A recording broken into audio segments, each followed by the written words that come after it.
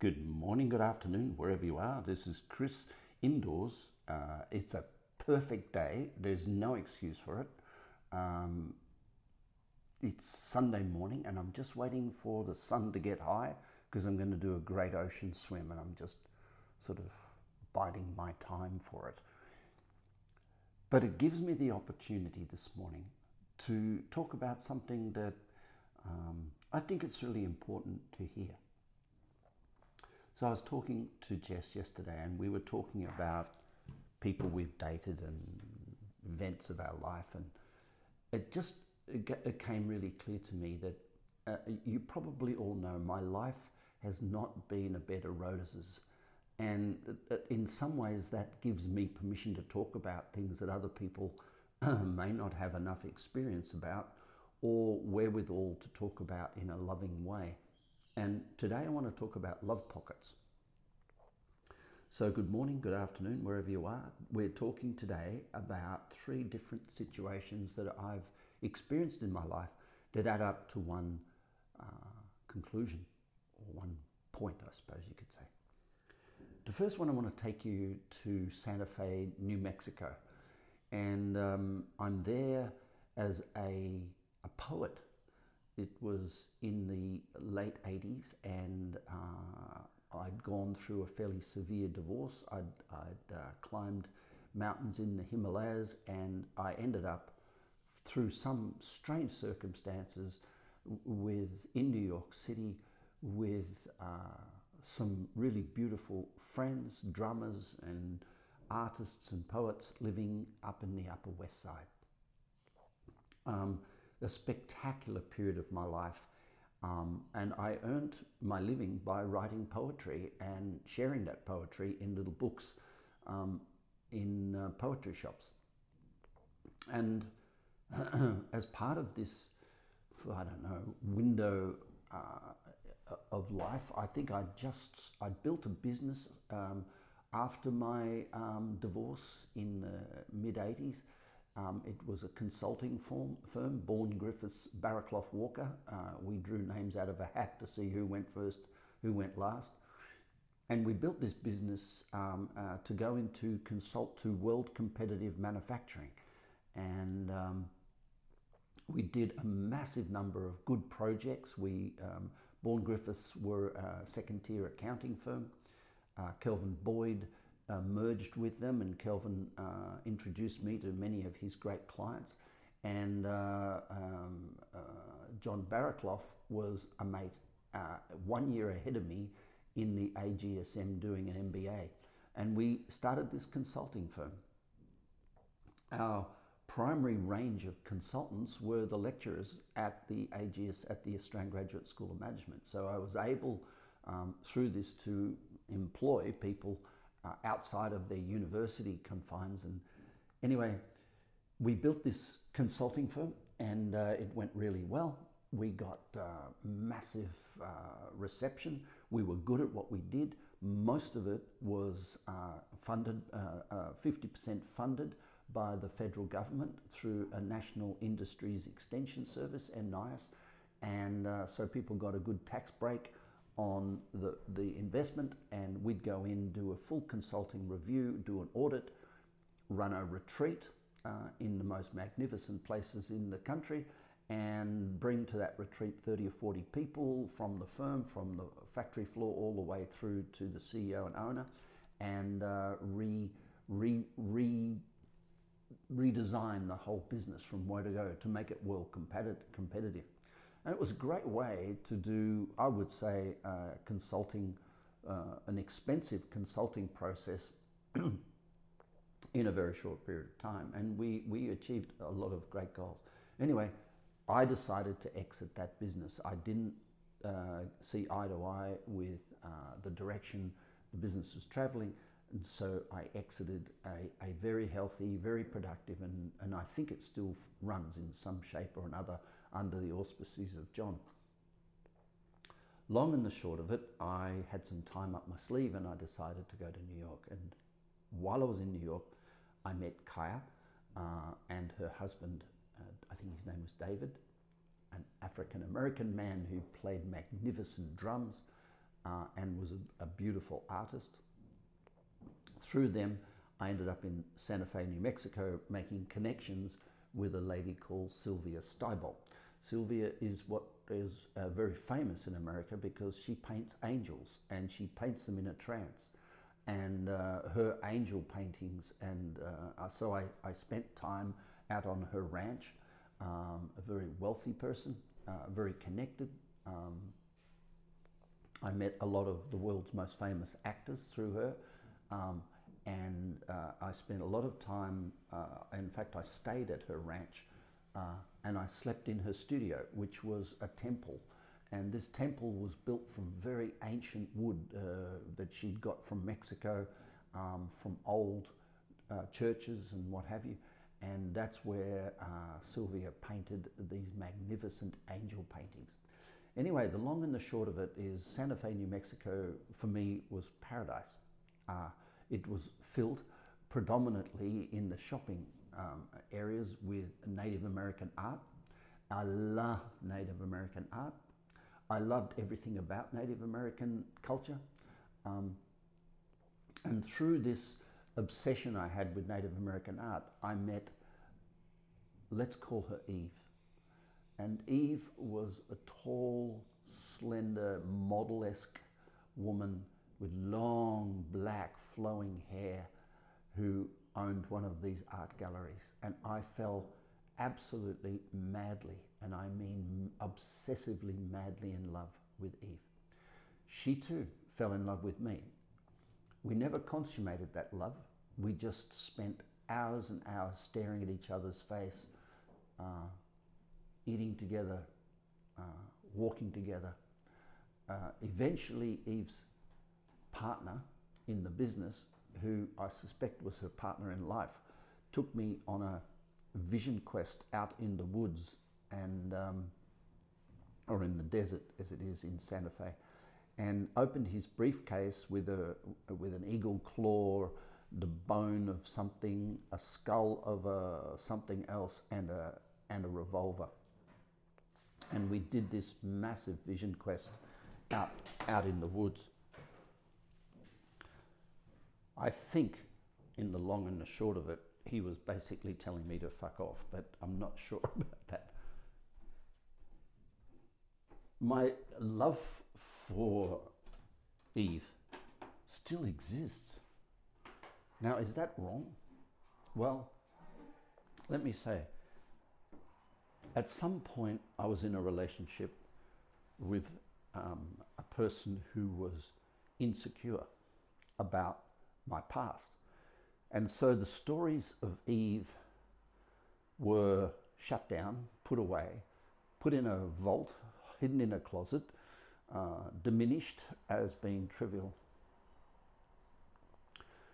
But Eve exists in a love pocket in my heart, and I love her.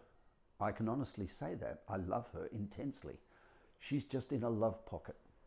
Now, that relationship never got legs because of my cultural ignorance, because I met Eve as a woman and a businesswoman and an artist, but I never met her as a person who had wounds from the history of America. I'm white, she's not. She's so accepting of who I am that she can embrace the concept of embracing me as a human being. But that's as far as Eve could go, I'm pretty sure. And I was an Aussie who had not even an understanding at that time of the cultural void between Aboriginal people and myself. I'd grown up with Aboriginal people in Mildura, and I didn't see any void between us. But of course, as time goes on, I'd learnt a lot about how wicked and how cruel our forefathers were to the Aboriginal people. And I can't apologise for it, but I can recognise and accept that when I step forward into Eve's world and say, hey, here's me, how about we make a life together, she's going to say, probably not going to happen. And understandably so. Eve exists. And I'm with a person now who I can sit down and talk to about Eve, because Eve, it brings something to the table in our relationship, and Eve is very important to me. That's now 1988. So you just do the math and work out how long that image, that love, has existed in my heart. The next one I want to talk about is, let's call her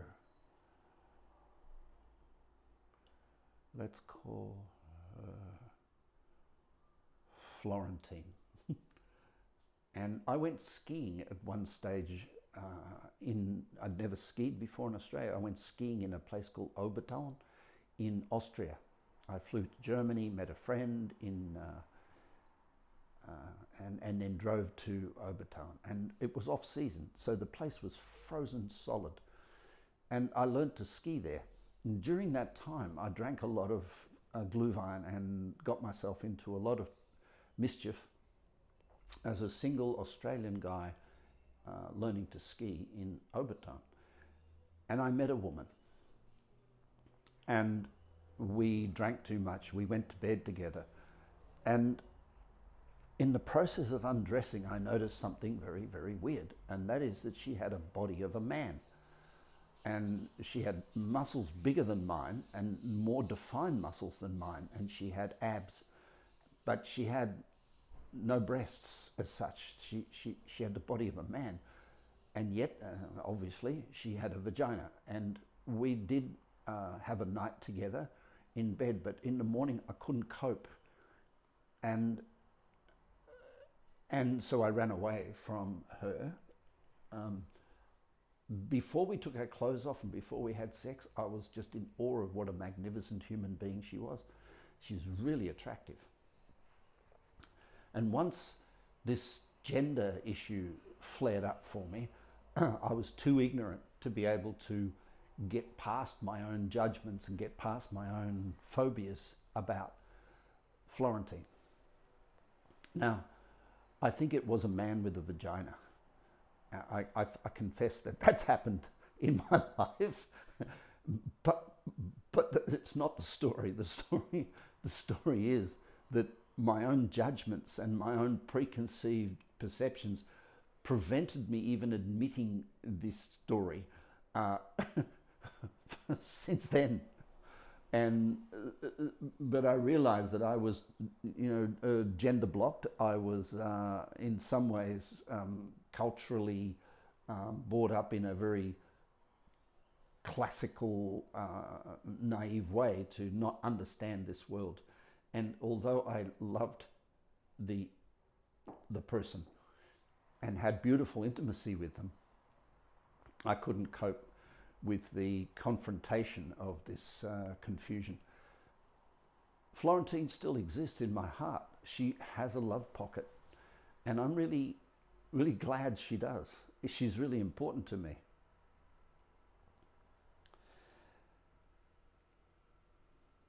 These stories are not always the easiest things to tell.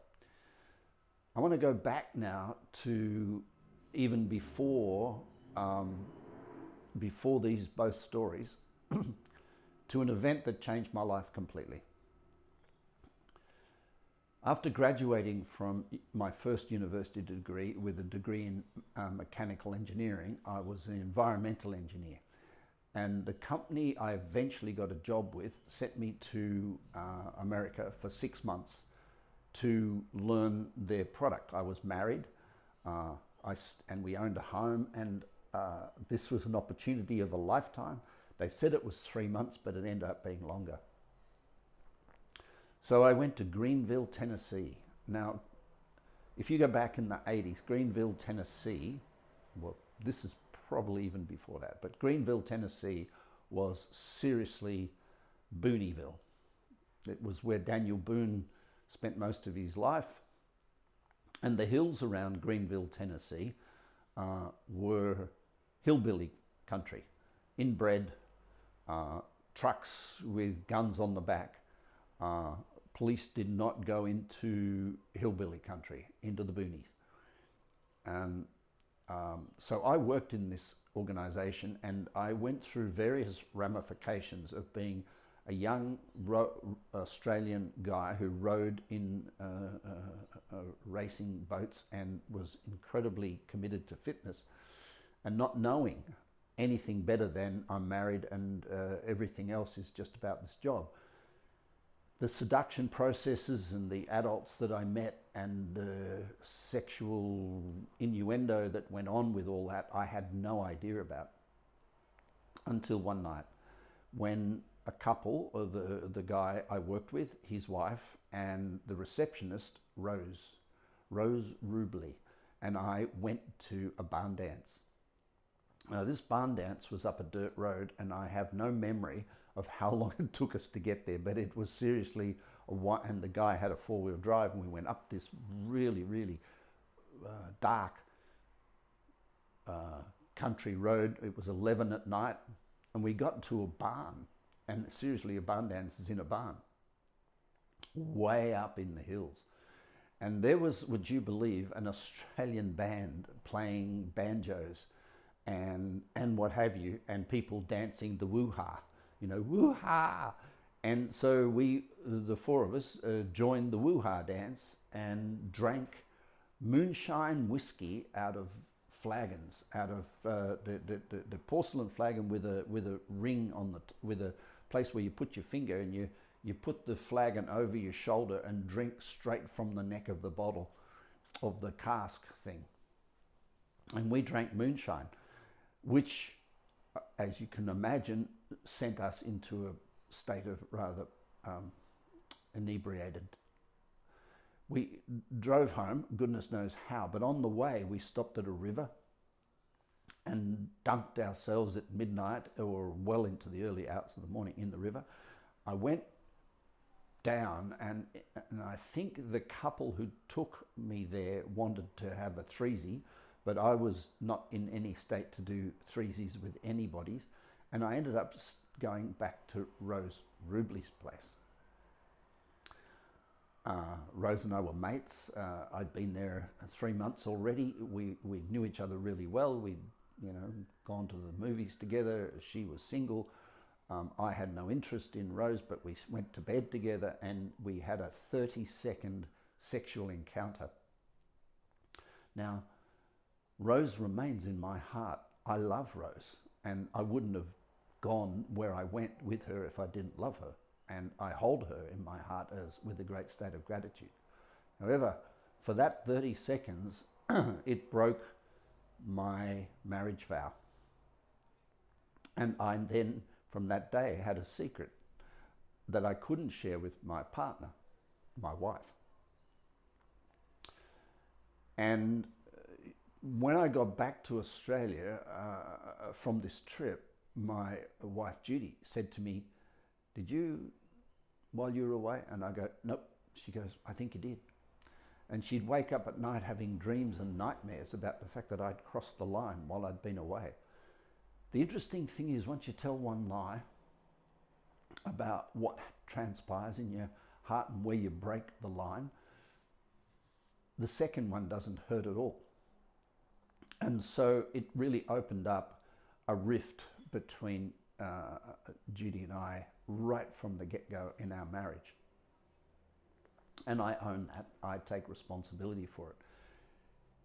It's interesting that because of jealousies and because of insecurities and because I couldn't admit that I made a mistake, and because of all this, because Judy was paranoid about that sort of stuff happening, I was not a victim, but I played into it. And if I had have admitted what I did, it probably would have been forgivable, even if I couldn't forgive it for myself. So Rose remains a love pocket in my heart, as do many people that I don't consider to be people I've loved or lived with or married or been in relationship with, but have had a momentary connection to.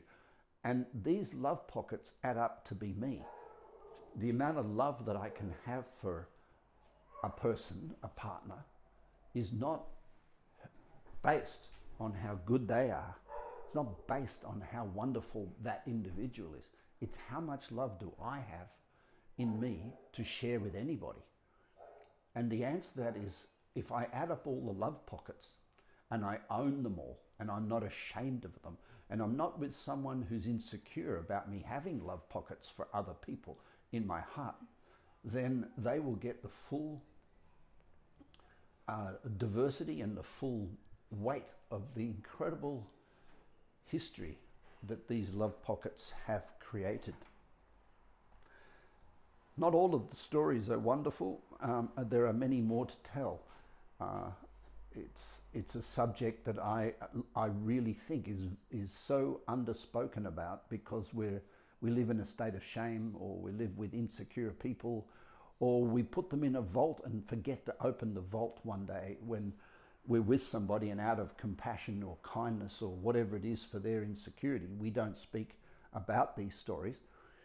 Or because we're in cultures that don't understand the stories and who would judge us for telling them, we put the stories in a vault and almost get accidental shame about who we are and where we've been and how we've become who we are. But those love pockets in your heart, all the exes and the people that you've met, and as you heard from this story, not all of them you have to have even an intimate time with. You can have just met somebody, had an experience of feeling connected to that person, and that person builds you, and you become the culmination of all this experiences of love. That becomes the amount of love you have to share with those that you live with and in your workplace, and this becomes leadership. This is Chris. Have a beautiful day. Bye for now.